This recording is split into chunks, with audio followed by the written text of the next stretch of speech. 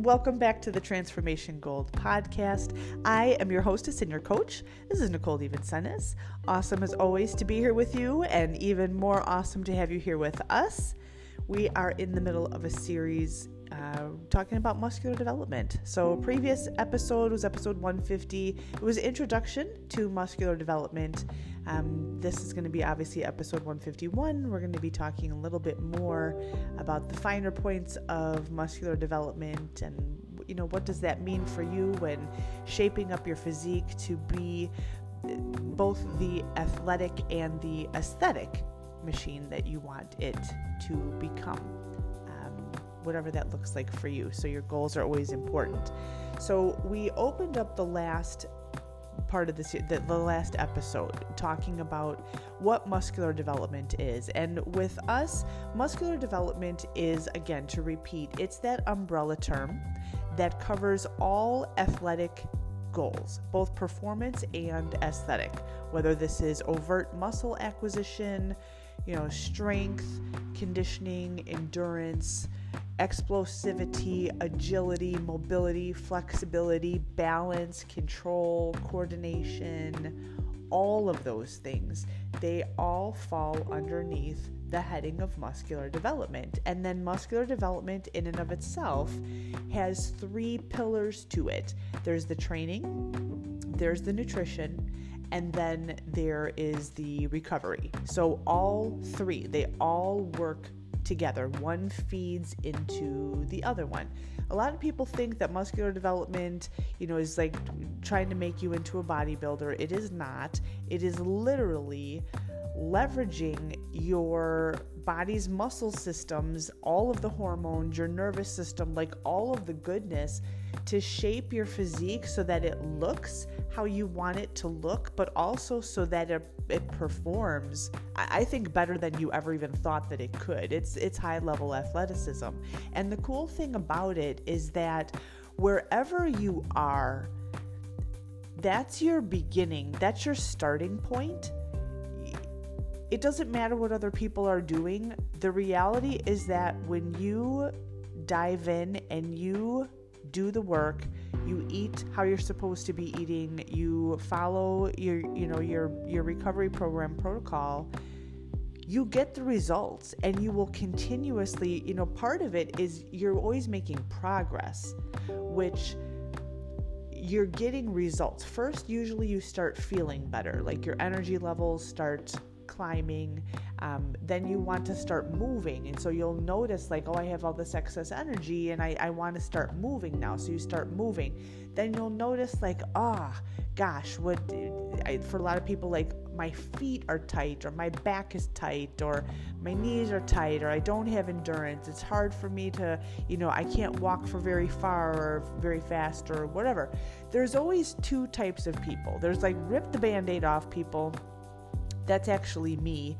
I like to just bite off the big piece of it, go at it, attack it. It's messy. It takes, a little while for me to, wrestle everything down and get it all organized, but I like it that way. And then there's other people who are more kind of like gently peel the Band-Aid off piece by piece, work in different elements of a new program or a new, habit or discipline, and get that under their belt, and they're moving forward.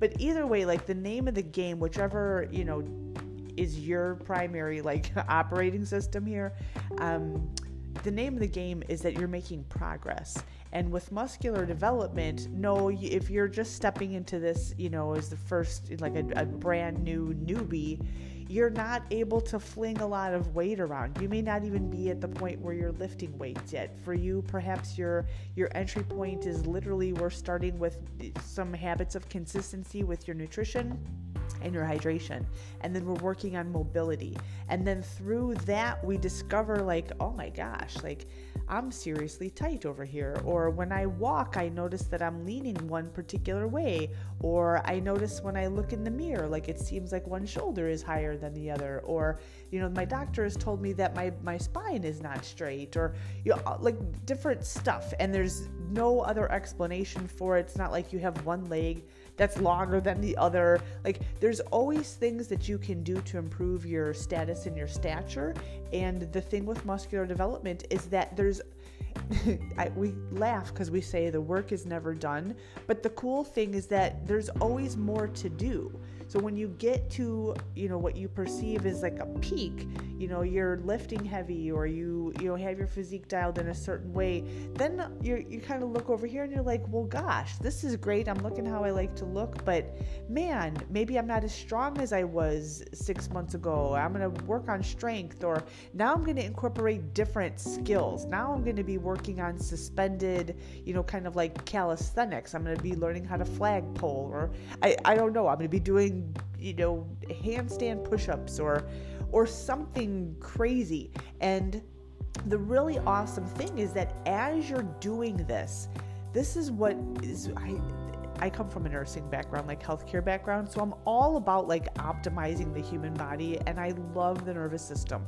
When you are training athletically, and this is in the gym, this is out of the gym, you're at a park running, you're doing yoga, whatever this is that you're doing, you're actually constantly training and retraining your brain to stay young, to stay vital, youthful, engaged, bright.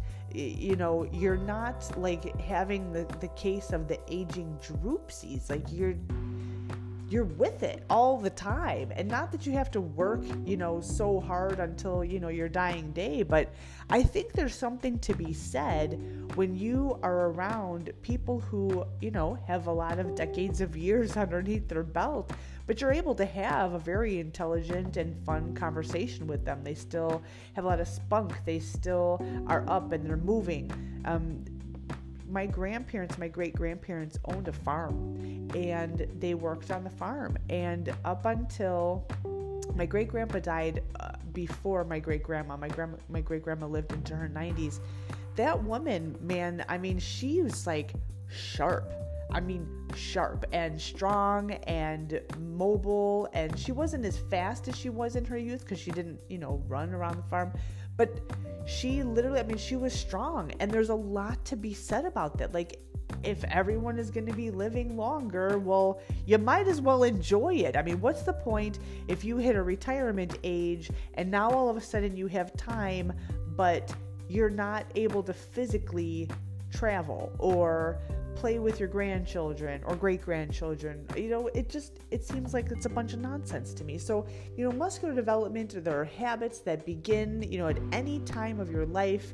Hopefully you're starting this, in your youth, and then you're carrying it out through decades. But even if you're starting this, last podcast I was talking about a 96-year-old grandma who she was tired of breaking her vertebrae in her back when she would fall down. So she went to a gym, she hired a trainer, and now she was deadlifting. It's just like, she's this little like bird leg little 96-year-old grandma. She's a tiny little thing, and she was deadlifting with the big bar, and she had, a 25-pound plate on each side. It doesn't sound like a lot of weight, but she had never done it before. She's 96 years old, and she's like, this tiny little lady. There she goes. It's never too late for you. And that's what's so, for me, vitally exciting. And really, in the world of muscular development, it's awesome because it keeps you vibrant and youthful and vital. And, I love life. It keeps you living life. But it also helps you to weather storms. And so whether the storm comes in the version of an injury, this happened, both to myself, and there's a client of mine, her dog, she was out walking her dog, and there was another dog in the neighborhood that kind of came running. She's got a big dog, came running towards her dog, and then her dog, I don't know, it happened so fast. She ultimately just got knocked over from the leash that her dog was on. She goes, and oh my God, she was like, I bounced. And she's 50 right now. She's like, I literally just bounced. She goes, I have a couple, scratches, scrapes on my hands or whatever, but I'm actually okay. Like, why? Because of all the muscular development training that we do, whether it's sprinting or weight training, it's stretching, it's myofascial release, it's all of the things that we do that keep your body, just humming along. And same thing with me. I laugh, I'm the rip the Band-Aid off type of girl, and I love to train really hard and really heavy and very exertionally. I don't usually train with anybody else because I've never met anybody who can usually keep up with me for the intensity and the duration at which I train. And I'm good with that because it's my own time. I'm the psycho who goes, I always say this, like, I like to, when I train, it's like I'm going into hell, and I'm going in there and I'm staying in there, and it should be time for me to leave, but I want to stay in there longer because there's more work to do. And I just want the people in hell, the demons in hell, and the little crybaby inside of my brain sometimes to realize who's in charge around here. Okay. And I decide when I'm leaving hell. You don't get to dominate me, and then that's what I'm saying. Like, I just like more of it. I like to be like in physical training hell. That's it. Not the rest of my life. Physical training hell. And then shut the damn door and then move on and go do fun stuff. Point being is that just this past year I was doing outdoor training, which I encourage for everybody.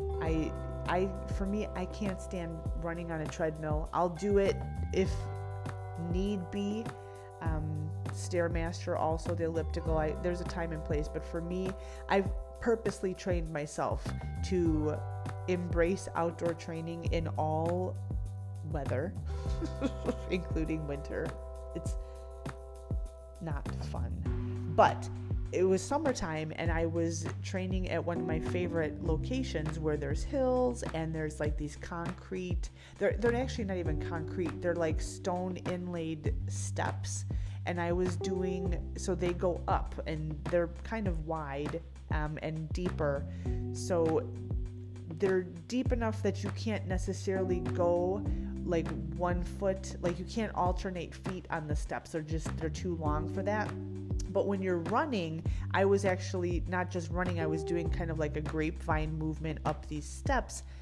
I clipped my heel. I don't even know what. It would happen so fast. I fell and I bounced, and I got up and I kept on going, and it made me think of the times when you see athletes, guys on the football field or wherever they are.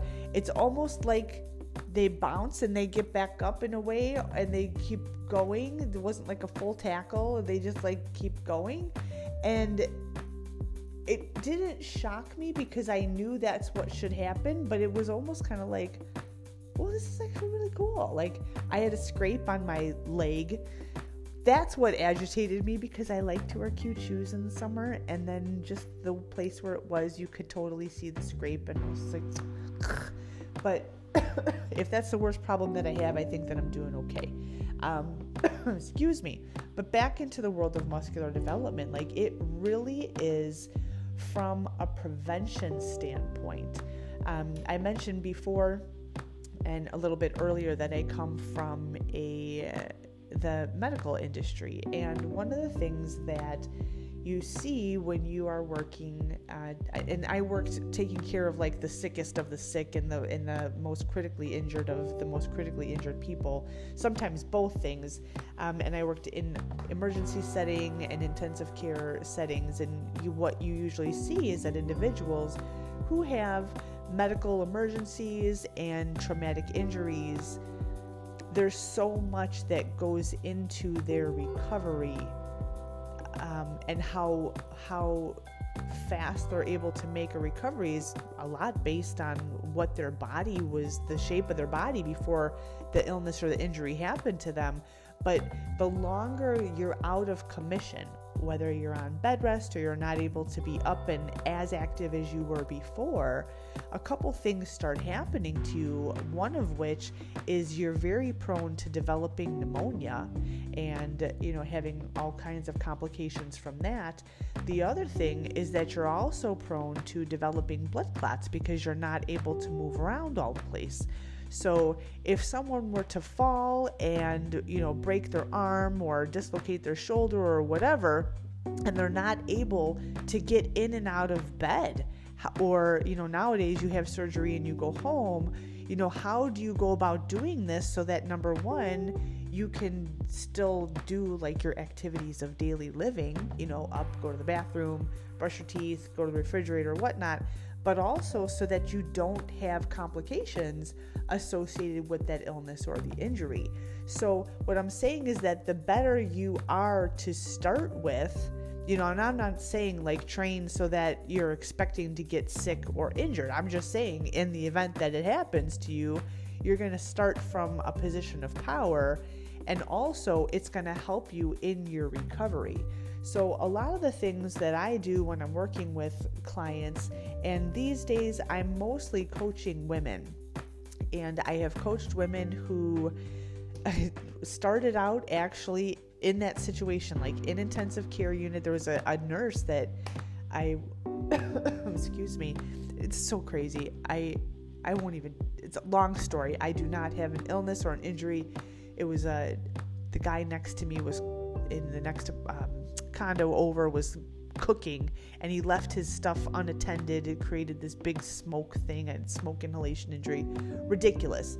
So now I just have like this little bit of a triggered cough thing. It's annoying more than anything else. Anyway, this nurse consulted me, and she was sitting in ICU, not able to really walk around so well. She had all these medical issues, and she was sitting there saying to herself, I need to do something different. So she actually consulted me to come and work with her nutritionally while she's sitting there in ICU, recovering from her major illnesses, to have a healthier way of life. And then eventually, just over the course of like 12 weeks, once she was out of the hospital, of course, we got her onto the Pilates reformer, and, she was making just really great strides. I've worked with women who have had elective surgeries. The cool thing is that when you start having, I call it becoming more comfortable in your skin, and you are really excited about both the athletic progress that you're making and the aesthetic gains and progress that you're making, it heightens your levels of confidence, where a lot of these girls are actually then wanting to remove some of the plastic surgery implants that they had, their breast implants. Now, a couple of the girls were having some of the inflammatory issues from the implants, and other girls were just like, what, I'm taking these bad boys out.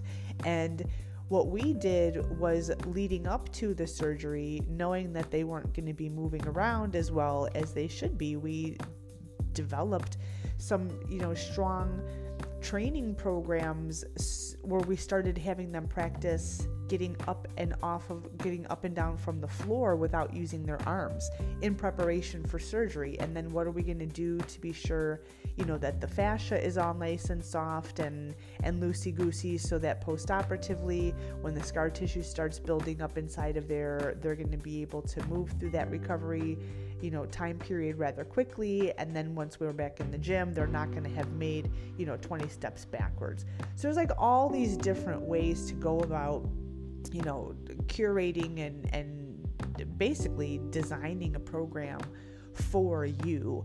And it's never, I'm not a coach that likes excuses. I understand that life happens, and so I've had girls who, and not just girls, like grown women who have had long commutes where they, even though wanted to be in a gym setting because they like weight training, let's say 5 days a week, just the nature of the commute is like 90 minutes, train to a bus and then walking, in the elements, including, like we live in Chicago right now, the winters of Chicago, it just got to be too much.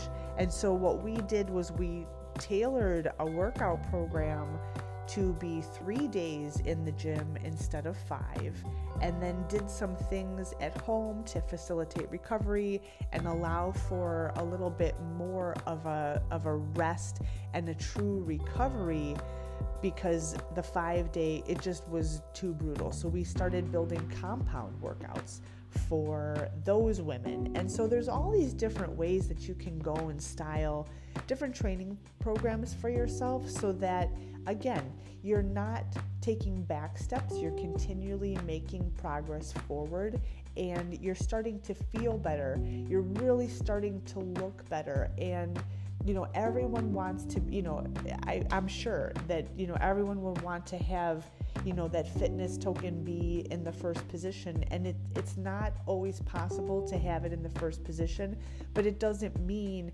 that you still can't have intense, productive, effective workouts and get the level of result that you're looking for. Okay, it's not like making excuses. It's what's the reasonable, borderline, between not enough activity and you're expecting results, and doing too much stuff and you're like burning the candle at both ends. So that's a conversation typically that will happen with you and your coach, which is why we always recommend coaching along with, if you have any of our courses or our programs, you're buying workouts off the internet from, our academy, they're there. And if you're of that type and you can get the work done, that's great. A lot of times the coach, and we don't coach, I call it's coaching without codependency. We're not here to be your accountability partner. We're here to continuously provide you with the strategies so that you continuously go and you grow. And then as your goals become more refined and more shaped, and sometimes there's different goals and things, we combine the package, if you would, to include things like champion mindset coaching or command your emotionality. Like, there's so much to our academy that it helps you, like, your health is the vehicle for your life. And so it really helps you build a super strong foundation. And I firmly, from the bottom of my heart, and this is not meant as a disrespectful token to men in any way, it's women are usually nurturers, and we're the ones who do a lot of teaching. And I know that there's single fathers, and I'm not going down the avenue of if a man is falling short of this is not even about that. I'm speaking right now to women whose hearts are properly postured, is that you're always looking out for the best interest of the people in your family. And if you have children, like, you're looking to always teach them and guide them and show them good things for themselves so that they have life skills, and that you're not just, making life so easy for them that when they get out into the real world, they're not going to know what to do. Like, they're going to have to figure out how they're going to be contributing towards that, really, like, civilization. They're going to have life skills. Fitness is a large part of that, because, again, there's still people who love manual labor and who will be in service-oriented jobs where they're working. There's also going to be, tech is not going anywhere anytime soon, I don't believe. And so there's still going to be like that need to instill those really great habits of health and nutrition and fitness and recovery, like time off of tech, because of how prominent it truly is. Like, this goes back to just like bare bones. And so with our academy, getting back to the point at hand, is it's not ever meant to remain just for you, because we are a very purpose and contribution oriented academy, where you take the things that we teach you, like, women are multipliers. This is common knowledge. You take, one thing and you can turn it into this big, giant, beautiful masterpiece that, no one else, people don't have the power to do that. Like, you take a seed and you grow a baby. Like, there's all really great things that a woman can do. And that's really how our academy rolls, is you learn the skills and you fortify yourself, but the intent and the motivation behind everything is still to be externally focused. And again, not to the point where this is codependent. This is not to the point where you're giving and you're not teaching people how to step up with you. It's teaching people how to make their way in the world, how to be active, contributing citizens of, this country or their respective country. Do you see what I'm saying? Without being a drain. And all of our coachings and trainings, like, it fosters all of that stuff. Like, that's the vastness of it. That's the depths of it. But it begins with you because, like me and a lot of other women, we were taught, we just had bad habits. And I learned, a lot. Like, I'm an avid reader and I'm not opposed. And I actually try a lot of different stuff. There was a magazine that I used to read a long time ago. I don't even know if it's still around, called Muscular Development. And it was really geared towards male bodybuilders. There was a small little section for women. But I was, reading their instructions. What were they saying about nutrition, to kind of get some habits and ideas to what to do. And then I hired a coach, and then she taught me some things, and then I hit a plateau and I didn't agree with some of her training ways, and I wanted to go next level. So I hired a different coach, had tremendous success with him, but nutritionally I still felt that there was more out there. And so I went to the top, and I hired one of the best coaches in the world when it comes to female physique. But actually, he's also a very strong proponent about female athleticism. And from him, it was so freeing because he really helped me get on the right track. All the things, and this is not a discredit to my previous coaches or anything that I had read in any of the magazines leading up along the way. Like, every step takes you to the next one. But inside, I always felt, before I hired that top coach, I always felt restricted. I always felt like, is this really all that there is to any of this? Like, I just feel like there's a lot of rules, but my body is changing, and I'm not, like, I don't feel right. Like, I just didn't feel I was excited about the aesthetic changes, don't get me wrong, but I didn't feel like I was this great athlete. Like, in my mind, when I think about athletes who are cut, I think about sprinters, I think about gymnasts, I think about ballet dancers, I think about ice skaters. And I mean, look at their bodies. I mean, all over all these muscles all over the place. And I know some of the ballerinas are like skinny, but they still have like immense control. Like, how they get, they're standing there on point, and they can get the other foot to go straight up, like the leg is like next to their ear, straight up in this. How do they do this without using a band, without leaning it on a pole? You know what I'm saying? They can do like all these great things, and they're athletic. They're jumping through the air, and they're twirling around and doing all that, like. And the gymnasts, like, all of these people, like, the way that their bodies are designed, they have the looks, but they have the athleticism behind it. And that's really what I wanted to have both. And with my straight bodybuilding coaches, they didn't practice that themselves, so they didn't coach on it. They were great. They got me started. I would not change a thing. I learned so much from them. But I wanted to take my physique to the next level. And I knew that to do that, I had to increase my levels of athleticism. So I hired really one of the best coaches in the world, and he set me straight. He gave me his training program, and his nutrition program. And again, this was for contest prep. This is not for like high performance athleticism. There's a tangent, like a little segue here. And when he gave me this, he said, do you have any questions? And I said, I'm not questioning what you told me to do. I'm questioning because it's different than what I've done before. Does that make sense? Like, I'm not being like, well, I'm not going to do, no. It's like cognitive dissonance. Like, this whole entire time I was told to do this.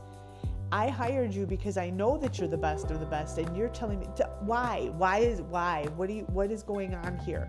And so he just laid it down. He's from New York, and he just said, he's like, girl, you have some bad habits. And I was like, really? And I was relieved. I was so relieved when he said that, because inside I knew that they were bad habits. And I was just like, that's why I always felt so stunted and just like restricted. And he let me just train. He's like, girl, I want you doing high intensity cardio. I want you doing that. This is what we got to do. And I was like, really? This is great. Now, granted, when I was with the other two coaches, I was still largely in a strong muscle acquisition program, because I didn't start out with enough muscle on my frame in order to compete and place very well. So it's a totally different mindset. But with him, I was competing like on a higher, like a national level. So it was I was still in acquisition, but I was a lot in the whole development and symmetry and lines and cuts and balance and just like, the whole package.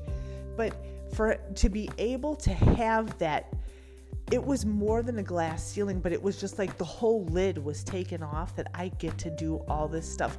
Now, it was hard, don't get me wrong, because high intensity cardio, it's not always fun. For me, I have now trained myself to not only love it, but to actually need it, where I kind of like go into withdrawal when I don't do it. This was never like this before.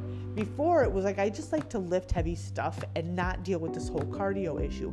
But part of the reason, this is going to dovetail now into this muscular development thing, was that my mobility was not that good, especially around my glutes and my hips, and probably my shoulders as well. The mobility, it's different from flexibility. So mobility is like, picture like if you're making big arm circles, like your shoulder joint it's a ball and socket joint kind of. Moving, I guess it's more like a golf tee rather than a ball and socket joint. But either way, it's moving around in circles. Whereas like your elbow is more like a hinge. It can only go in a couple, different directions. Your knee can kind of move, but it's more of a hinge joint than like a circular one, if you would. All right, so same thing with your hip. Like your hip is a true ball and socket. And that's why these ballerinas can do like leg circles, and the leg can go straight up. Or the gymnasts, they can do, these splits on the beam, and all of the dancers, and they're doing the tango with their ankle on their partner's shoulder, and he's dragging her across the floor. Like, how? But for me, it was the mobility aspect. And it wasn't until, I guess even later than that I learned that there's a distinction between flexibility, which is your muscles' ability to kind of like stretch and move, and then mobility, the ability for your joints to move around freely. How free is your neck? How free is your lower back? Or are you tight? And so that was for me another major breakthrough that helped me. For me, my plateau was I was largely quad dominant. I wasn't trap dominant, I was quad dominant. So my quads would get super huge, my calves would get super huge, but my glutes never changed. And when I would squat, I couldn't even feel my glutes. And I would tell my coaches all the time, like, I just don't feel my glutes. And they're like, well, just keep on squatting. And it just seemed so absurd to me, because I'm like, no, Houston, we have a problem. Like, I'm telling you, I don't feel my glutes contracting in there. Like this, I may have fat on my glutes, but there's like no muscle activity happening inside of there. Are you hearing what I'm saying? And so it's been this journey, and in muscular development, why we include the 3 pillars, the training, the nutrition, and the recovery, is the recovery aspect includes mobility and flexibility. So for some people, like, their feet are incredibly tight. Well, if your feet are incredibly tight, that usually means that your ankles are tight. And if your ankles are tight, then the rest of your body, all the way up that whole entire chain of you, is not ever going to move well. And so if you were to go and attack weights, well, you're going to have some progress, but you're going to hit a plateau super fast because your feet are so tight, they act as like a tether to the rest of your body. So we incorporate a very strong recovery program that allows for a few different things. Number one, it's facilitating mobility and flexibility, which is part of recovering your body from a workout and allowing it to reset itself in preparation for the next workout, but also for other, elements of living. But the more activity that you do, the drier your muscles get, the tighter they get, the more little knots you can feel when you're rolling them out, if you've ever had the pleasure of doing something like that. And it's like kneading, dough in a way. Like, it helps you to knead out any little lumps in the dough, which are your muscles or fascia or something like that, so that you can actually get more bang for your buck when you do turn around and you go to the gym and now you're lifting. It also largely, this is a wonderful thing about mobility and recovery programs, is that what it does is it exposes little muscles that have never been working before. So your muscle systems, let's talk a little bit about anatomy and physiology here. Your muscle systems all work together. Like, your shoulders work with your lats, and your lats work with your hips, and your hips work with your glutes, and glutes with the quads, and quads with the hamstrings, like front and back, right and left, up and down, all the way around the body. And what happens is that if you are in a situation where, let's say, you're pretty sedentary, and whether this is, from childhood, or you've spent a lot of time in school and you're sitting down, or you're just not a very active individual, and your muscles in your glutes, picture them, if you're sitting them on them all the time, picture, you're gonna laugh, like when you go to buy chicken at the store and it's not frozen, it's chicken that's wrapped up in the regular packages, and if they've been stacked upon one another, sometimes if you get the pack of chicken which is on the bottom, you can see the indentation from the packs of chicken which are on top of it. Does that make sense? Or, if you stick it in your freezer and you had something else on top of the chicken, it will freeze in not flat, it'll be kind of like deformed. Well, that's what can happen to your glutes if you've been sitting on them for prolonged periods of time over the course of months or years or whatever.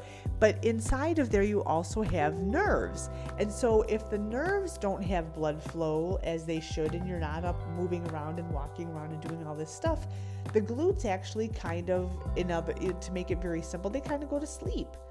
Well, you have other muscles inside of you that come up from your glutes, like around your spinal cord, like deep core muscles inside of there.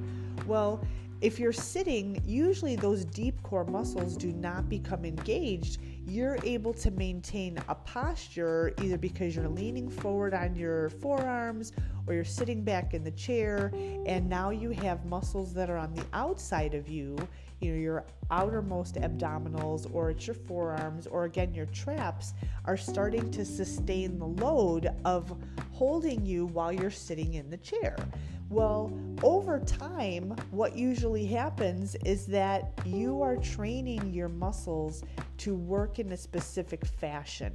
And what I mean by that is, let's say you are not used to having your glutes, if you were to think about, put your mind in your glutes, like mind-muscle connection. And if you can't necessarily feel your glutes, all right, we say there's all different terminology for it. I'm not here to say if it's right or wrong or different, whatever. The mind-muscle connection is just not strong. I'd venture to say that inside your psoas, you also do not have great mind-muscle connection. And those two muscle groups together, they get lazy. it's like when you do a group project and there's worker bees, like you're the one who likes to get the work done, and then there's always the one or two people who are schlepping along and not doing the work.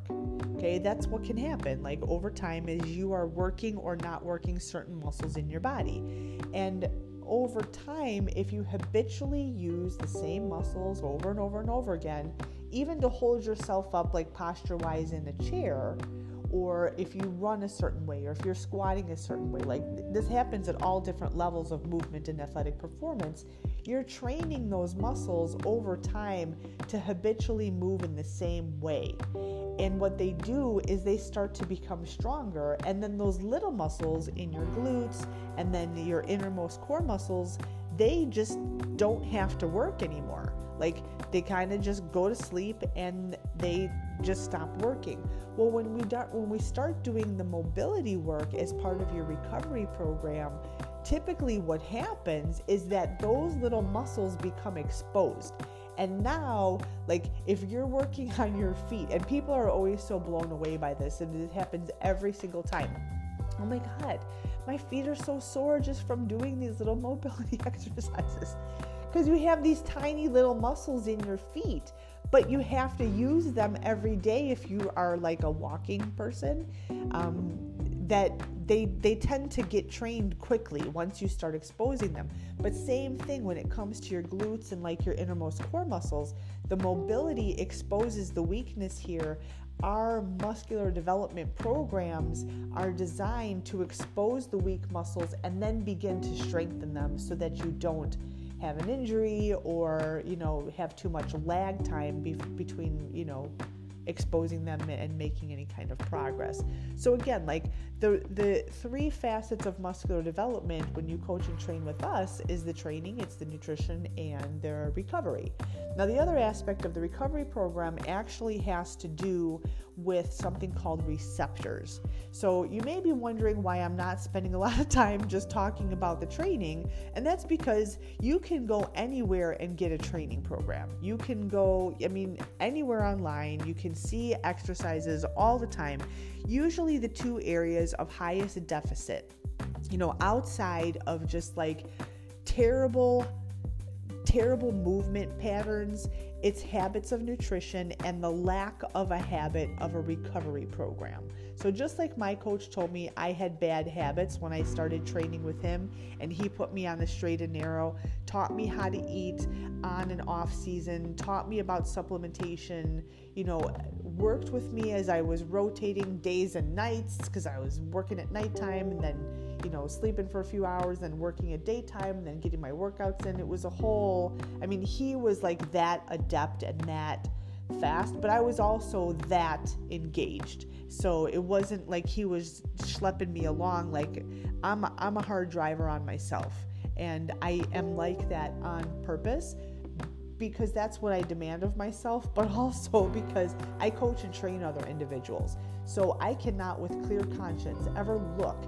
at a prospective client or a current client, and once you're my client, like you basically are my client for life, and like bow out of the seams of integrity and not hold myself to a high standard aesthetically, athletically, intensity or whatever, because you're like a walking billboard for your brand. Do you know what I'm saying? Like the lines of integrity are huge. So that's the standard that I hold myself to. But back to like this whole element of the recovery program is that it usually is not even just a bad habit, it's like overtly neglected. And when you include that, the flexibility and the mobility, but also our receptor clearance protocol, you will find that your recovery times are quickened, hastened. They're pretty speedy. Because again, a lot of times people these days, they're on their phones, they're on tech all the time, they're taking pre-workouts, they're drinking caffeine or, different, let's call them accelerant sort of beverages, and they mentally are very, very high strung. there's a lot of crazy things happening in the world. There's anxieties floating around and all kinds of stuff where people are basically living in fight or flight like all the time. You have to allow your receptors to clear. Otherwise, what happens is you move the needle from, in muscular development, we like to keep you on the positive side of anabolism so that you are always, your muscles will start to degrade over time if you don't continuously challenge and feed them. That's like the line in the sand. So we like to keep you on the positive side of anabolism.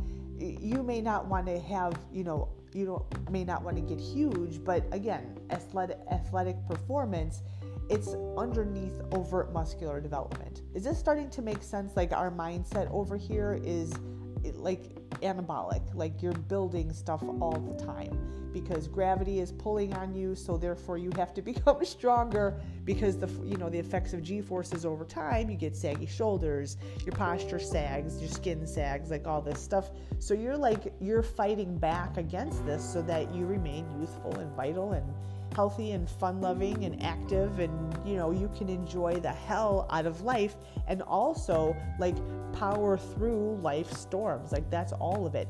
But a large component of this has to do with allowing for receptor clearance. So this is like kind of like advanced geekiness, but on your cells you have these little, they kind of look like, you could call them like baskets. The analogy I like to give you is a Ferris wheel. So picture a Ferris wheel. I'm going to equate this to your cells. Well, your cells have these little baskets and they grab onto different particles or chemicals or compounds. So whether it's glucose or insulin or growth hormone or adrenaline or any of the accelerants like that. Or stimulants like that. It's called a receptor because it combines with this little molecule, and that's why the body responds how it does, to certain compounds. If you're, drinking, a stimulant or something like that, in short. But the way that it works is very similar to like a Ferris wheel, that when the Ferris wheel has all these little seats, and if all the seats are full of people, and down on the ground, and the Ferris wheel is going around and around, and then down on the ground, you have like a line of people. Well, the only way for the people who are in the line waiting to get on can actually get on the Ferris wheel is for the people who are on the Ferris wheel to actually get off, right? So on board, off board, on board, off board. Well, your receptors are like this too. Like it takes time to allow the receptors to actually clear. Well, if you're operating in constant fight or flight all the time, and we do have on our website, there's a chapter 1, it's called Nutrition for Stressful Times. We touch on this a little bit there, but obviously you learn more about this with your coach and, different coaching programs and seminars and things like that. When you allow receptor clearance, it actually allows you to recover and maximize your gains. Otherwise, usually what happens is you start to feel and look real stringy. Like you feel strung out, but you start to look real stringy. Your adrenal glands, they produce a stress buffering hormone, but they can also kind of teeter and become overtaxed if you are not helping, you're not supporting them like nutritionally, but you're also not allowing for proper recovery from your workouts. Like especially if you're working and, living a very, very full life, on top of all this stuff. So those are some of like the geeky behind the scenes, scientific whys as to, I guess the reason behind the why we coach and train on those 3 pillars, and why, all the people that we work with, regardless of the reason why they come to us for coaching, training, speaking, consulting, they're always able, to make, just wonderful, continual, strong, lasting progress. It's not even just change, it's progress. Like you're literally building a foundation that's as strong as if you've ever seen like a warehouse being built. So how, the foundation is down, then they've got those giant walls that they're concrete, and then they've got those support metal beams while they're setting it, and they're like building the whole, like that's what you're doing with everything muscular development. So it doesn't matter where you're starting at, like there's always a straight, beeline into getting you up and moving and feeling better, and then keep on progressing. But what I would encourage you to do is that, number one, cut out a majority of the time of like wandering in the wilderness by yourself. Coaches are there for a reason. We love to help you champion your goals, not by dragging your ass over the finish line. Your job, people who coach and train with us, they're accountable, and they are looking for higher level skills, even if this is a beginning point for them. So a lot of it is education in, getting you the right information, correcting your bad habits, and then, empowering you to really own those, so that you turn around then and you obviously like duplicate it out with, people who are in your circle and, your network, because again, your health is the vehicle for your life. So that's our position with all of that stuff. I hope that gave you some stronger insight into why we coach and train, the facets that we do, but also really why our athletes love training with us and stay with us for a long time. It's because they make continual progress, and just when they think that they're at the maximum over there, there's always something new and challenging and like super fun to go after. So hope everything is going great with you guys. Please do reach out to us. If you've hit a plateau or you're looking to take your game to the next level, it would be our honor to work with you. Make it a great day. Bye-bye.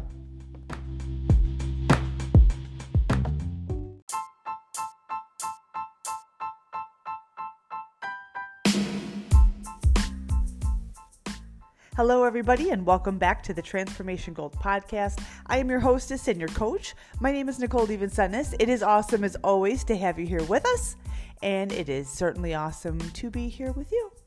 So today we are starting another series, and this one is going to focus and center around one of my most favorite topics in the whole entire world, and that is the topic of muscular development.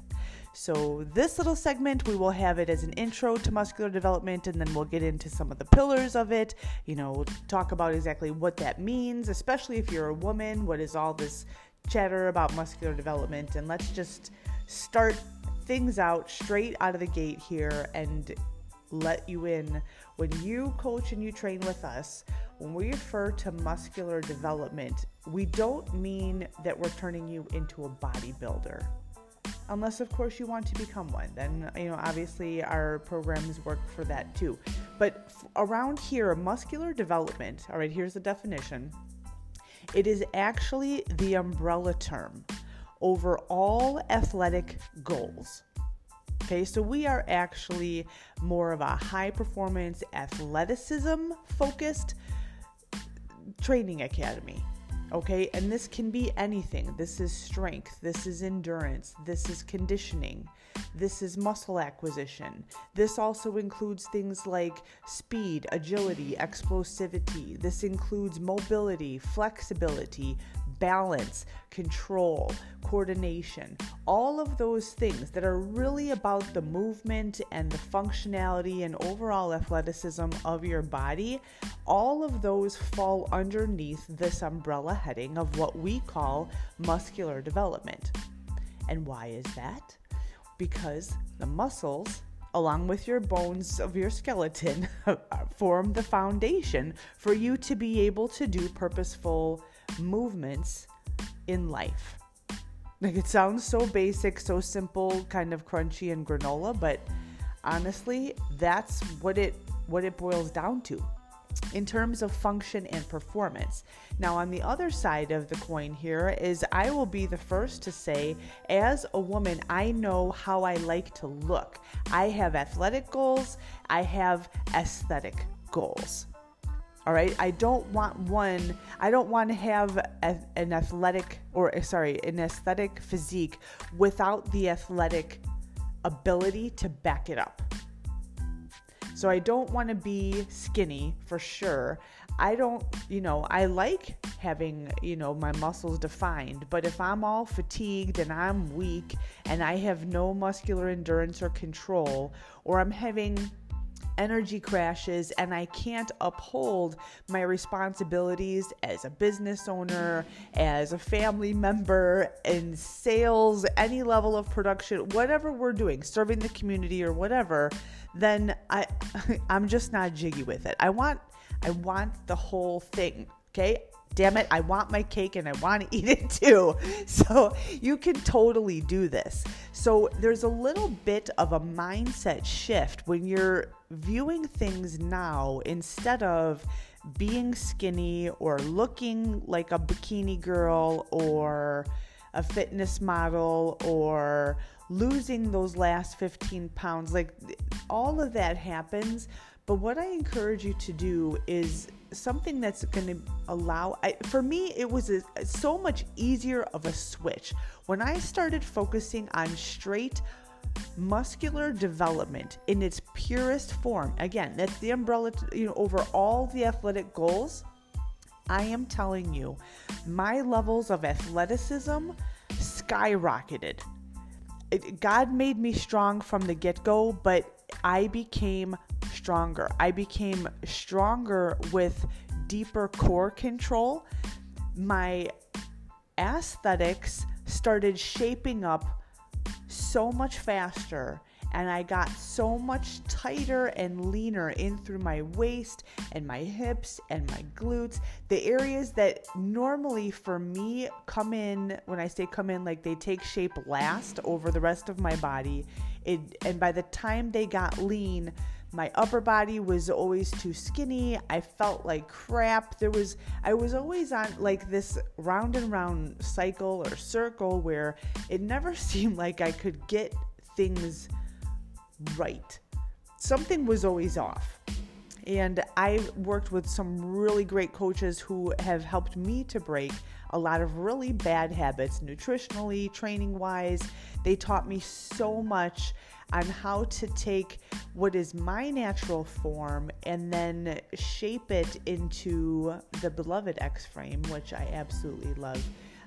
But I had to also learn some of those little nuances and ways to finesse in training to highlight the feminine physique, because I am so muscularly bound, if you will. So for me, if my legs have always been a very dominant, we'll get into more about muscular development, but maybe this, you identify with this. My legs have always been a very dominant muscle group for me, and I can train them. I can go so heavy on them. I mean, it's actually kind of freaky, like how heavy I can go. And, not that I ever like compete with men, but just, my mind is always, if God gives you the gift, you're supposed to optimize it. So if he made my legs super strong, then somehow that means I'm supposed to, use them as they are, and I can make them stronger. Well, that's great and everything if you want to look like Quadzilla, but I don't. I mean, it's hard enough to find jeans as it is. I do not need any more difficulties trying to find jeans or any kind of pants that fit. And I want my physique. I like a symmetrical physique, meaning from an X-frame perspective, I like to have a well-developed set of shoulders.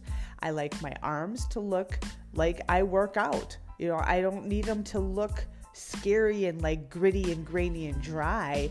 But you know what I'm talking about when you see a woman who has a set of really great arms.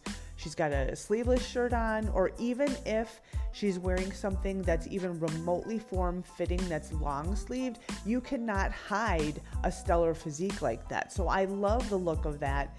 but I also really, really, really like a tiny waist. And then I love to have muscularity throughout my glutes and my quads and my hamstrings. And then God gave me, really good calves. So I have to actually make sure that they don't get too big, because again, my legs are really, for me, a muscular and more like a dominant muscle group for me.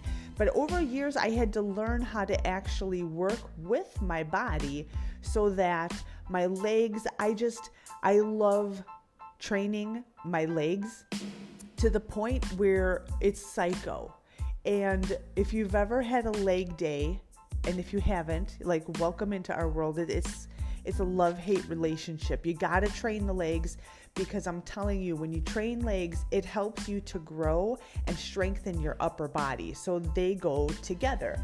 But me, I swear to God, I'm like a psycho. When you train legs, you are literally in hell. And okay, so if you're on this and you've never done this before, this may not sound like the place that you want to go, but I promise you, it is the way this is literally like the highway to heaven. I mean, seriously, I'm telling you, you train your legs, but you're in hell. And for me, once I got the hang of some of these exercises and then actually learned how heavy I can actually train, it was so cool. But the thing was, I didn't know, I never looked. So when I first started training legs, I was getting ready for one of my very first figure competitions. And my coach, she just kept on putting these weight plates on there. And I really didn't know any better. I just was able to move all this weight. So she just kept on putting it on there. And then one day she was not there with me, and I happened to look around and I saw that there were men who weren't putting on as many plates as me. And it really started making me think, like, what's wrong here? Am I that strong? Are they just weak? Are they just half-assing something? I don't even know what the heck is going on. But for me, I had to learn how to, it's not balance. It is definitely not balance. How can I train myself so that I can train like a psycho? And when you train like a psycho, you're basically putting yourself in hell, and you're staying in hell, and you're living in hell, and then you're supposed to come out of hell, but you get like so into this and you just love it so much because you hate it and love it at the same time.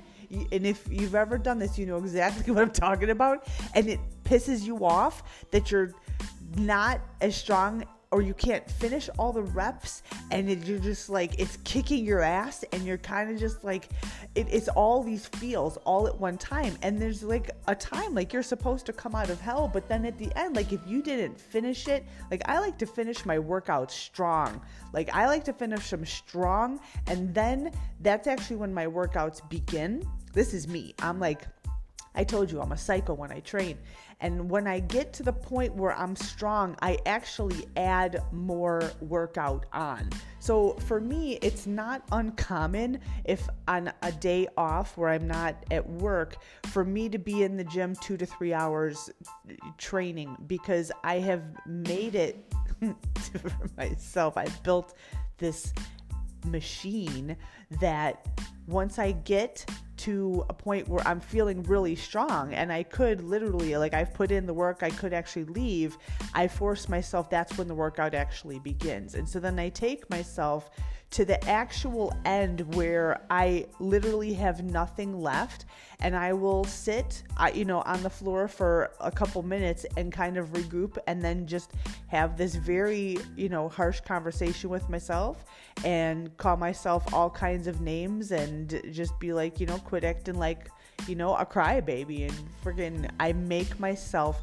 do at least 1 or 2 more ridiculously heavy sets until I have nothing left. Like the song from Eminem, Till I Collapse, is literally like my theme song when it comes to training.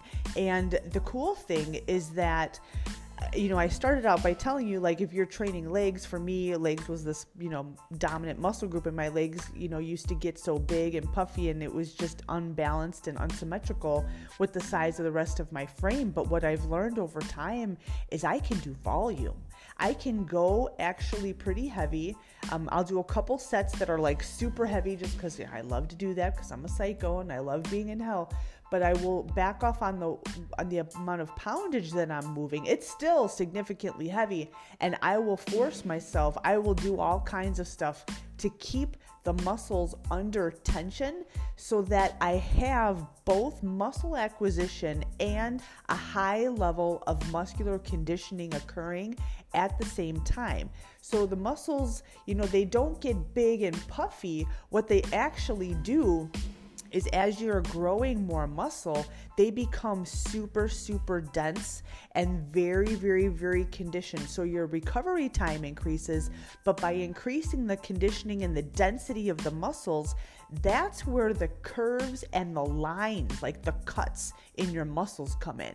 And I know everyone has different appreciation for how much of that stuff they like, but I'm telling you, there is nothing, especially when you're tan. And if you catch, a glimpse of yourself or, a person in a magazine whose physique, you're just like, gosh, they look so freaking good. Those cuts, and I know that you have a hard time believing anything that you see online anymore, even in magazines, because they can Photoshop and there's filters and, there's implants that people can put in, but there are actual real live human beings walking around that have muscular definition cuts and are very, very, very high performance athletes. And it's phenomenal. And why? Because it's the concept of muscular development. And perhaps for you, if you're new into this world, working legs and going to hell and then staying in hell and then training in hell for longer when you should come out, maybe that doesn't sound like fun to you. But I do coach and train people of all different levels and skill sets, and let's call it psychoses and women, who just are built this way, and we love to train.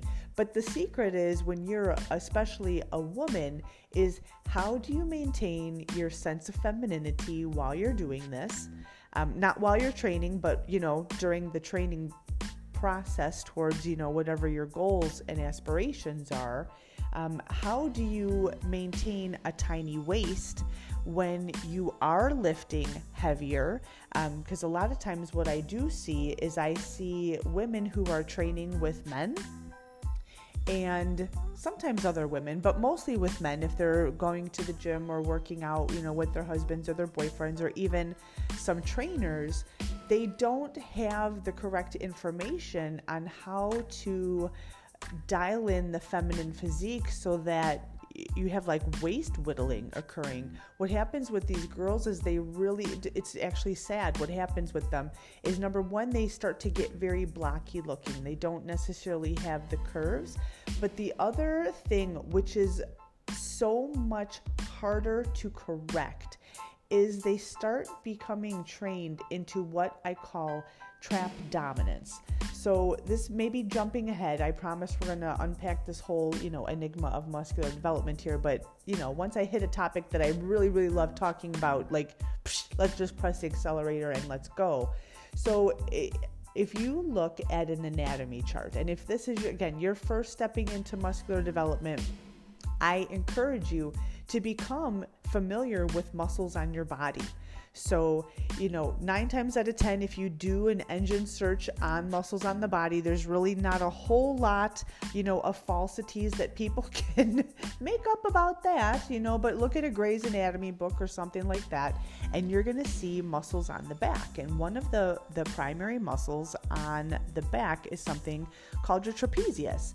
And your trapezius is this really pretty, it's a diamond-shaped muscle, and it attaches to the base of your skull, and then it branches outwards kind of like towards the back of each of your shoulders, and then the base of the diamond, if you will, it attaches below your neck, like the upper, let's call it the upper, almost like where your bra strap, a little bit higher than where your bra strap sits. And so back there, when you see, anybody and they have this diamond-shaped muscle back there, that's the trapezius.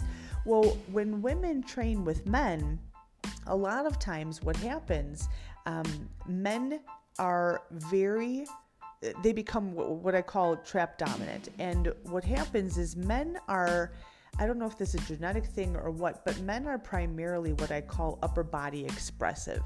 And you can see this, high fives, fist bumps, they run, they jump, they bump chests, like all that kind of stuff.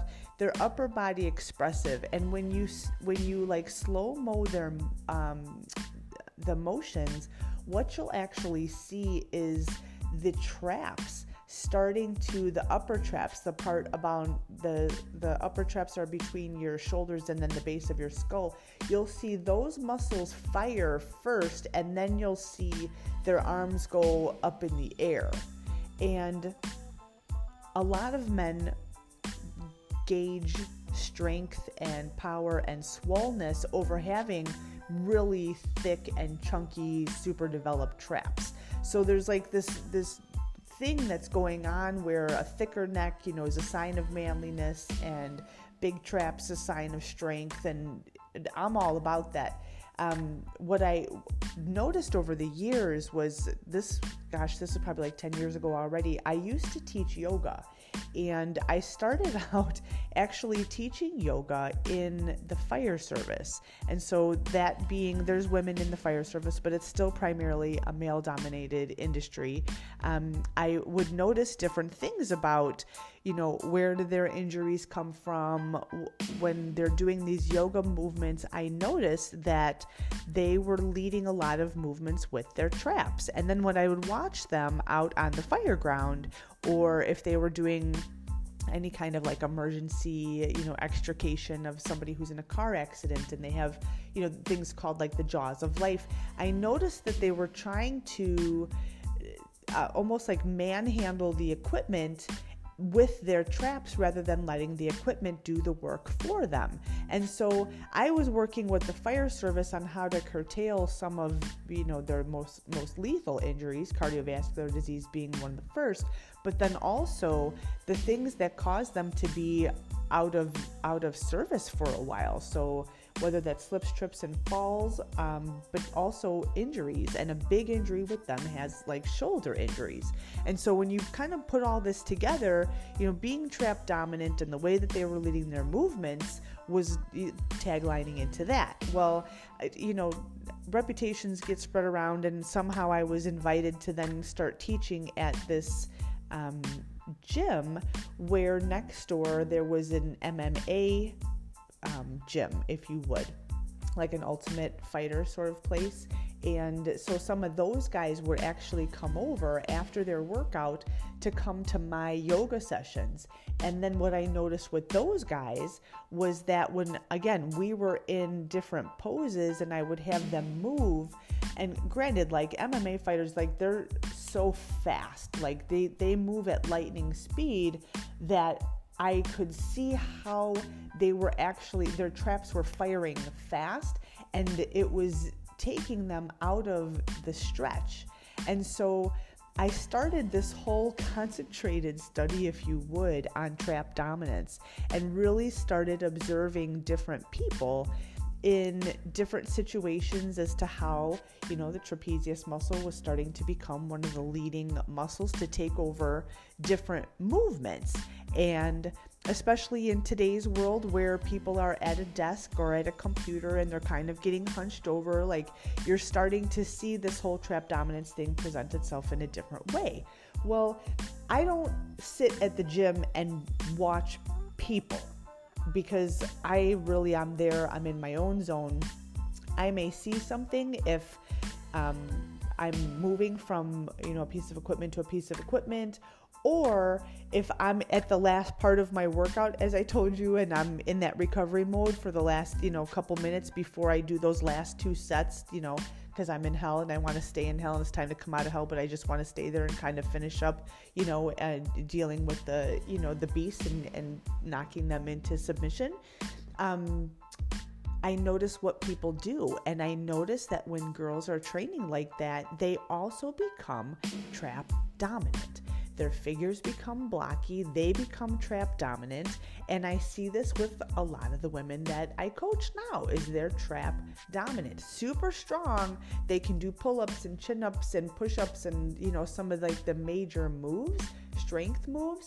But when it comes to correcting, first of all, their posture, second of all, they're hitting these plateaus both aesthetically and athletically, because the traps are taking over all of the movements. The whole middle aspect of their back it's like they have no mind muscle connection back there. So the whole middle back development is just on hold, if you would, because majority of the muscle working is upper trap.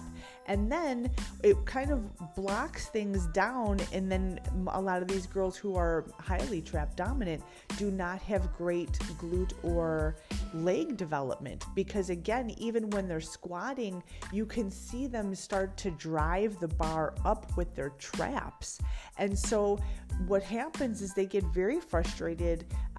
They're not able to bust through, plateaus, both how they look and how they're performing in the gym. They get very, very frustrated, and it goes back to, these training patterns, which become habits over time. So then, they become very sad. Then they stop lifting. Then they go and do cardio thinking, gosh, now I just have to like tone up my bottom half, but they don't have enough muscle down there. And so now they're like maxing out on their cardio, and then they start depleting their calories out because they're not tightening up as well as some of the things on the upper body are. And then they're hitting these plateaus all the time, and they feel like crap. And so you see these bouncing back and forth, and I understand exactly how they feel. I used to be in a similar relentless, endless, psycho cycle of never being able to hit that mark of having a really, I want the upper and the lower to both be well-defined, super strong, mobile, flexible, agile, all these things through all facets of life. And I can't be operating in a constant caloric deficit all the time, because, there's life outside the gym, and, there's a lot of it to live. So, if that kind of sounds, you relate to any of that, then, welcome to this podcast. We're going to be talking about the elements of muscular development. And here, I'm going to repeat the definition here. Muscular development is that umbrella term that houses all athletic goals: muscle acquisition, strength, speed, agility, explosivity, conditioning, endurance, flexibility, mobility, balance, control, coordination. All of those things are housed underneath this umbrella term of muscular development. And again, muscular development does not mean you're going to turn into a bodybuilder. Okay? I am a bodybuilder, but you do not have to be one. Okay? You have to know what it is that you're aspiring to become, what it is you want to look like, how you want your body to perform. And what I would invite you to do is look down the road of the path that you're on right now, and look at the best of the best in your training genre. And look at two things. Number one, their physique, and number two, their athletic performance. Okay, so the track that you're on right now, the path that you're on right now, as you're looking down it over the course of time, the best of the best on your current path, you'll typically start shaping into them. Does that make sense? So if you are a distance runner, okay, look at the best of the best. The distance runners, most of them, not the skews on the bell curve, but most of them. And I'm thinking the Olympic marathoners, or somebody like that, I don't know. I don't see a whole lot of them having a lot of muscular development. And again, depends on what you're competing for. But let's take marathoners. And, the goal is to win the marathon. Most of them do not have a lot of muscle, like sitting on their frame. A lot of them are really, really skinny. So is that what you want to become? And if that's the answer, then great, then have at it. But if you're here because you want to look curvier, you want to have cuts, you want to have some, I'm going to call it like voluptuous muscle. I think muscle is beautiful. I think for me, on my personal frame, there's an upper limit of how much muscle I want to carry. I love looking sexy. And for me, I don't want to lose my femininity. I love being a woman. But I also, again, God made me strong. I love training like an absolute beast. So how can you have the best of both worlds? And what I would say is, when you travel the avenues of muscular development, you are going to see 3 pillars, at least when you coach and you train with us. Okay, so there's 3 pillars of muscular development, and they're training, nutrition, and recovery. All right, and they all work together. You're not doing one in exclusion of the other. So the training, the nutrition, and the recovery. Now, let's step through this here. Muscular development, in my eyes, is wildly important, not just because of how you look physically, although that's like awesome sauce. I mean, let's be real here. When you can look at yourself in the mirror and be proud of the work that you have done and the results that, I don't care what anybody says, it's such a really great feeling, because you're impressed with what you see, but you also know you did the work to get there. So you're backing it up. Do you know what I'm saying? This isn't just smoke and mirrors. This isn't just what people call it catfishing today, where some of these women are wearing this makeup and they don't look anything like themselves by the time the whole makeup deal is done. I don't even know. But you cannot hide a physique. The results are there. You did the work. So there's a lot of confidence that comes out of that, because you adhered to a program, you're implementing and you're executing the habits of consistency, right? There's discipline in that, and you are doing it probably even when you don't feel like doing it. It becomes a habit. This is who you're becoming, and here are your results. You don't even have to talk. People can just look at you and they know you're the real deal. All right, there's a lot to be said about that when those types of results are showing up. But with all of this is usually happening unless fitness is literally your full-time gig and you don't do anything else. You do not have a business. You don't have a training roster where you're training other individuals. You're not working in any sort of anybody else's company. You don't have a family that you're responsible for. All you do is work out, and then you go home and you sit on the couch and then eat, and then the next, I don't know how you finance yourself, but unless that's you. Okay, the rest of us, we're busy. There's things that we are out attacking. There's more life to live. There's more goals to hit, and a lot of fun to be had along the way. And it doesn't matter how old you are. Muscular development is that core function that, what I hear a lot of people saying once they hit, I even hear 20-year-olds saying it nowadays, oh my God, I can't move, I can't get up off the floor, my bones, I'm just super tight, I feel like shit, blah, blah, blah, blah. Oh my gosh, who wants to live like that? There's always seasons in your life where shit just gets real. Okay, and stuff happens, and whatever happens, you got your ass kicked, you 20 steps backwards, but The cool thing about the human body is that if you woke up, you legit can change all of that stuff.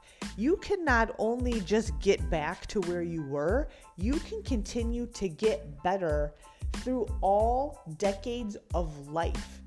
I was just watching this thing the other day. I like to look for different coaches and stuff online. And this one gentleman was helping a 96-year-old grandma.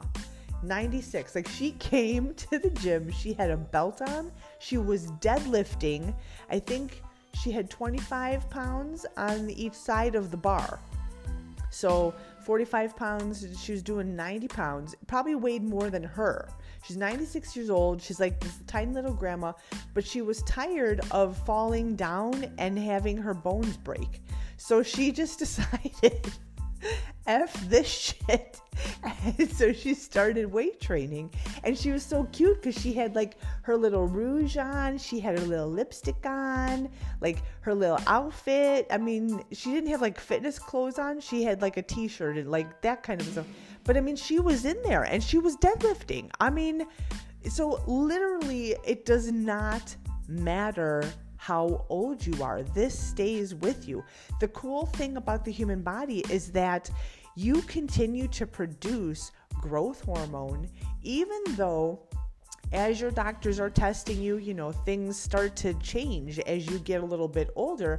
But I would also challenge the point to say that a lot of people, when they're having blood work tested and stuff, they are backing away on levels of activity that they have done. I think that once you get to a certain financial state, what I've noticed a lot of people do is they take the foot off the accelerator and they start to live an easier life. And so you're not as like vital. You're not moving and doing this stuff. I'm not saying that you have to work, you know, I mean, thinking about, you know, if you're doing manual labor, maybe you're not doing that, but like athleticism, like it keeps you young and vibrant. And when you're a woman, muscular development, like weight training, resistance training, band training, higher levels of athletic performance, it's literally like the fountain of youth. It makes your skin glow. It facilitates cell turnover so that your skin doesn't get ruddy looking. Like your eyes have a sparkle in them. It helps your nails grow, your hair grow. I mean, it's just like, it's so awesome. And it's so fun to know that however old you are, it literally doesn't matter what all the other people are saying, because you're out here spitting out results. Do you know what I'm saying? Like, you are not just like walking the talk. Like, you're not even talking. You're just showing up. You're kicking ass and you're getting the results because you've committed yourself to the work. But it's the three pillars. It's the training, it's the nutrition, and then this is the part that's missed by most people. It's the recovery aspect. So when you're training, yes, this is weight training. This is, you know, cardiovascular training. For me, it's sprinting. I cannot stand long endurance, drawn out running, especially for no reason. Like, I'm sorry. I have zero. When I say zero, I mean zero interest in ever doing that. 1 year, I'll never forget this. My younger sister, she was running a marathon and she was starting to have some problems where she didn't think she was going to finish. So I jumped in. I was there just to see her and support her. And I jumped in and ran with her the last 9 miles in. And then she ran like the last, I think it was a quarter mile into, you know, the finish line. And it wasn't that it was hard. It sucked. I think I was just more bored. I'm like, how long is this gonna go on for? I mean, it was just like, excuse me, I didn't train for it. I think the longest that I ever ran at that point was probably like 3 miles. And even that, I'm like, I am like, this is like mind-numbingly boring to me. I don't care about seeing birds and trees. I don't care about that. I literally do not. I love the type of training where you go in there and you are like sprinting up hills. You are doing high knees. You are training yourself to run like Walter Payton. You're doing stairs. You're doing grapevines. You're all kinds of stuff, like a maniac. Like your heart is like pounding out of your chest. I love heavy exertional training, but that's just me. That may not be you. So maybe this is a new world for you. Again, like I tend to ebb at the, one end of the continuum, again, where I train like a psycho and I go into hell and I stay in hell. And even when it's time to come out of hell, I want to stay in there a little bit longer, just because I don't want to hear that squeaky little biatch inside of my head who's crying out like, oh my God, this is it. No, she has got to, like, this is it. Like my mind is going to squash her. And then any of the remaining little demons who are flying around in my head, like they are all standing at attention and no one is saying shit anymore because this is what's going down. Like that is that. But I will tell you, it's not always easy. You wake up sometimes. Like for me right now, I train usually before I go to work, which means the training, the nutrition, the recovery, those three pillars, they put you in a schedule, which is a very good thing, because I'm telling you, when you can discipline yourself in the area of fitness, I say this all the time, you can literally discipline yourself in any other area.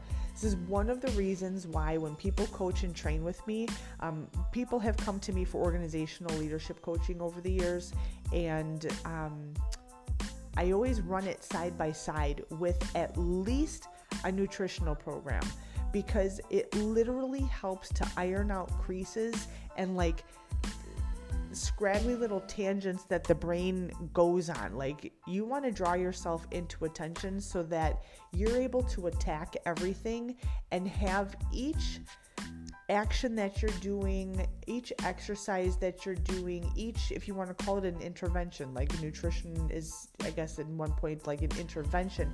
You want all this stuff to work together as like multi-purpose tools so that you have maximum benefit without having to drag this stuff out over time.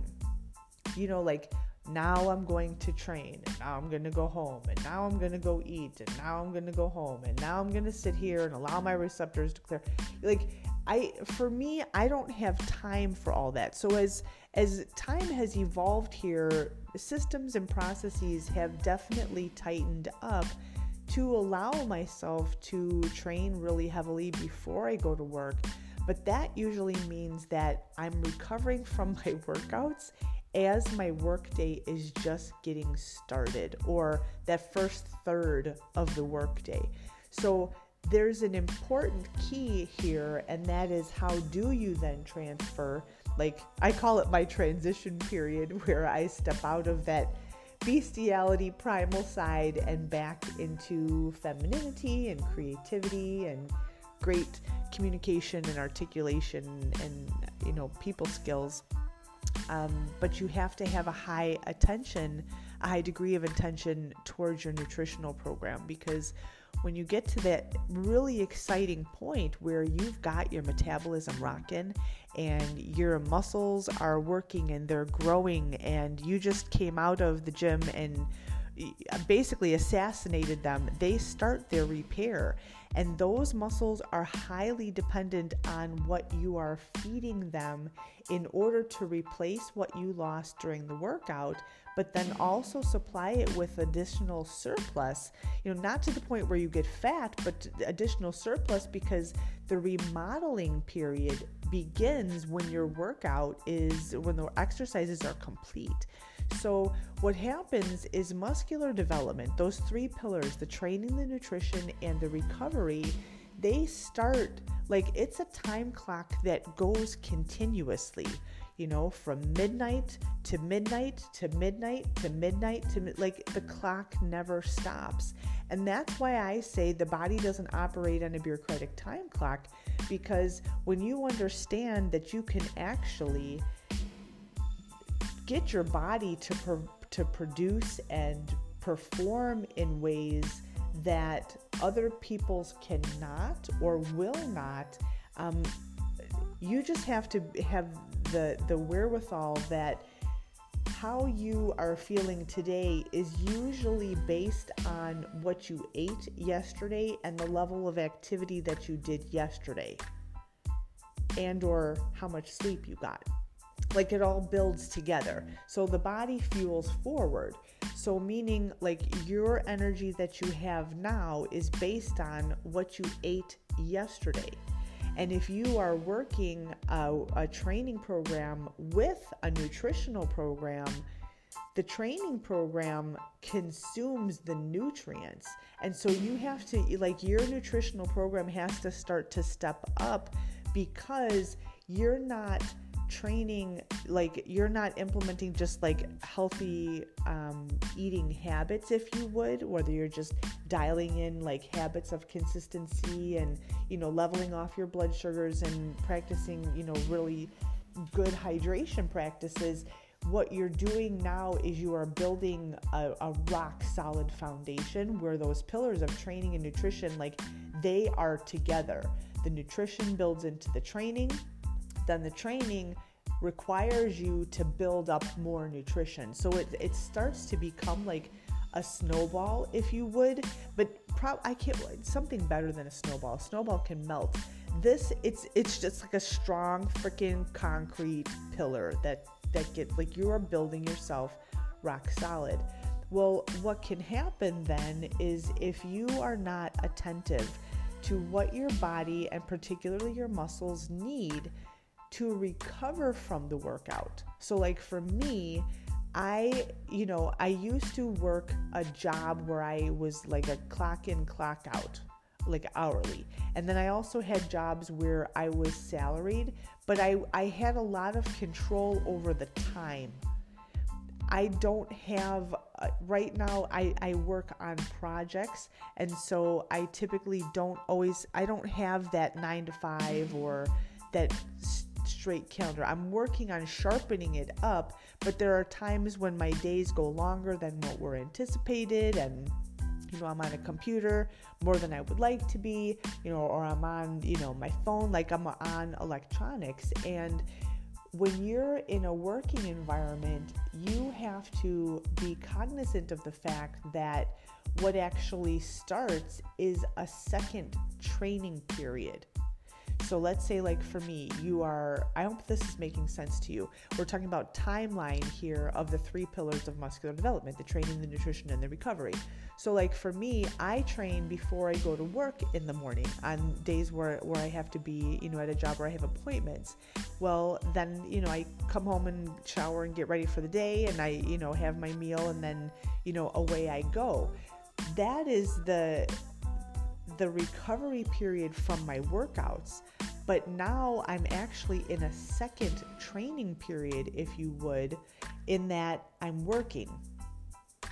And so I had to learn a way different, I guess, model and strategy for fueling myself.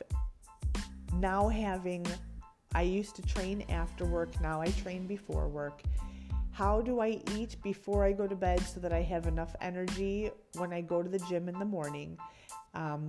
What was my workout the day before? What was my workload the day before? Did I train legs? Like, there's so much that factors into this. I really had to improve my nutritional game. And I cannot stress to you enough how important it is to switch your mindset from fat loss into what's essentially muscle acquisition, muscular conditioning, but it's still muscular development. When you, and I'm speaking, I know this touches both men and women, but specifically I'm a woman, I know. You're always thinking about or worrying about getting fat, if that's your body type. I know there's other women who, you can't gain weight, like you're built like, a little birdie. You got these tiny little, birdie legs or whatever. Different problem, but still, even with that body type, oftentimes what we see is there's this fear or worry about if I eat too much, I'm going to start to get fat. And when you're focused on consistent, like fat loss, it actually puts you, I'm going to give you an analogy here so that you understand why we coach how we do, is that there's two ways of being or attacking or handling like the sports. Let's do this. So there's offense and there's defense. Okay? Muscle acquisition, muscular development, where your focus is on gains, G-A-I-N with a Z, like gains, your muscular gains, your athletic gains, your speed gains, agility gains, like all that. You're focusing on gains. That is acquisition. That is an offensive strategy. Okay?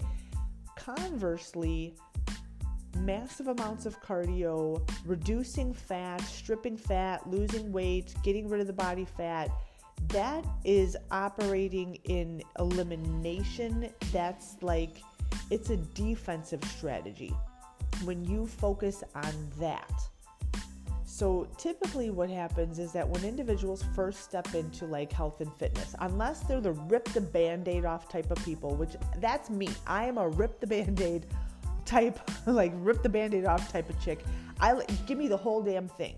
I'm going to do it. It's going to be messy as shit, but I'm going to tackle this stuff. I'm going to attack it and I'm going to get it in order. And this is how it's going to be, because I am not drawing this out over time. Okay? Time is the most precious commodity. My time is very valuable. I am not investing all this time in like drawing this. No, I want my results the sooner the better. Okay? And not unrealistic. I am committed. Like, I'm going to get all this shit organized so that I can start building the physique that I want, building the levels of athleticism that I want, building the pipeline that I want, building my life the way that I want, building my house the way that I want. Whatever it is, it's a builder's mentality. Do you see what I'm saying? When you are only in, I want to get rid of this fat, and that's usually when people are first stepping into health and fitness and nutrition and stuff, they're usually there. The driver is usually two things. One, they feel like shit. Number two, they'll tell you, well, I look horrible. I've got all this fat on my body. I want to get rid of this. My ass is fat. My abs are fat, blah, blah, blah, like all this stuff. So they're worried about the fat loss all the time. Once we get, and this happens in just a matter of weeks, literally weeks, the energy levels are not only just normalized, but they're higher than they were there before. Like, when you eat better, you feel better. When you feel better, you do better. And we start to create what's called metabolic trust. That happens almost exclusively through the avenue of nutrition, through the habits of consistency coupled with your nutrition. Your body is just like, oh, hey, look at this. He or she, like, it's feeding me now. This is kind of nice, actually. I have nutrients. I have energy. Oh, wow, look at this. I've got water. Like, my body can, have all the chemical reactions in it. I can make hormones, and I can make proteins, and I can do all the stuff I'm supposed to do. This is this is super fun. Your body starts moving that way. Well, then always comes the next step where you literally have this bounding energy that, it's built up inside of your body. And since energy cannot be, created or destroyed, like, it merely changes form, the energy that's inside of you is potential energy. It wants to move into the kinetic form. So then you'll say, like, oh my gosh, I want to start walking. I can't believe this. I never thought I would say this before. I actually kind of want to start running. Oh my gosh, like, I actually want to start moving now. I think I want to lift this weight. Like, that's literally how the human body is designed. It doesn't matter how old you are. Like, this is literally like the path of progression. But the key is, when you're doing this, unless you have a lot of command over the structure of your day, okay, then this becomes easier. But for those of us, if you're working in sales, you're a business owner, and early parts of business ownership, not when you have all of your teams and your systems in place and everything, like, you're running or working on the business, but you're not in it anymore. Different story. you have to be attentive to the fact that while you're training and you're nourishing yourself, there's this element of recovery. So the question becomes, how do you recover your body? How do you allow for receptor clearance when you're now stepping into the workforce and you're on tech, you're hitting the highlight, like the addiction centers of the brain, your receptors are continually saturated, you're drinking coffee or energy drinks, or you're taking different supplements, all this kind of stuff. Like, you never really allow the body to recover itself naturally. So when you're in the world of muscular development, like, if you can, cinch that, like, it's like a corset, like you tie those 3 pillars up together and like you cinch it, you get like the most beautiful physique. And it's not like, now I've lost the weight and now I have to start building muscle. And now it doesn't happen like that. What happens is that when you truly attack muscular development, it's the training, which is both cardio and weight training. It's the nutrition and the recovery. Your body starts becoming what it really is. It's an anabolic machine, and it starts producing the hormones that your body needs to produce to keep you alive, to keep your energy levels great, to keep your thyroid functioning, to keep your adrenals happy, all the stuff that you need to be a healthy, vibrant individual. But it keeps you like humming along, like it drives your metabolism. You get to eat more food, you start feeling better, and you make exponential gains. You're changing body composition. So instead of like first remove fat, then install muscle, like what we're actually doing is we're installing muscle. And because muscle has a higher caloric burn than the other body tissues, the amount of fat that you have on your frame actually becomes displaced. Like, you automatically start burning the fat, if you will, releasing fat from your frame, and you're replacing, some of these areas with muscle. And then over time, as we're conditioning those muscles, you're going to start to see like your clothes fit different. Your tops are going to get tighter up in the shoulders because you're developing beautiful, gorgeous, and sexy shoulders. I mean, there's a strapless dress. Hello. Like, how beautiful is that? Like, if you're walking behind a woman and she's got like some cuts to her shoulders and you can see like where her tricep, like it's almost like it pinches in underneath that rear delt. I mean, how beautiful. It's beautiful. Like, the human body is like flipping gorgeous. And you can have all that stuff, but all of that comes, the lines, the curves, the cuts, the way that, clothing fits a frame that's muscularly developed versus one that looks like Skeletor. And everybody has, their own, you develop your body how you want to, but this is Muscular Development Academy over here. And the point I'm trying to make is that it's the 3 pillars. That's, if you want the quote unquote secret sauce. It's not one style of training or one exercise or one nutrition program. It's all 3 things. It's the training, it's the nutrition, and then the recovery together. Does that make sense? So this is like this is a vast topic, like seriously one of my favorites, clearly. But let's build this series out. Let's talk a little bit about more, about how some of this stuff works so that you'll understand the coaching concepts, the methodologies that we have. And probably you'll be able to see, you will definitely be able to see that distinction between what a lot of common core trainers or information out there may be telling you, and how you can actually take this to the next level, work a lot more intelligently and efficiently so that you have greater gains without backstepping. I'm not going to say in a faster time. You will have them in a faster time, but your hard-earned gains will be long-lasting. You won't be like a one and done. Does that make sense? So we'll close this episode out, and then we'll open up with the next episode here. We're in the middle of our series on muscular development. Thanks for joining. We'll catch you on the next one. Bye-bye.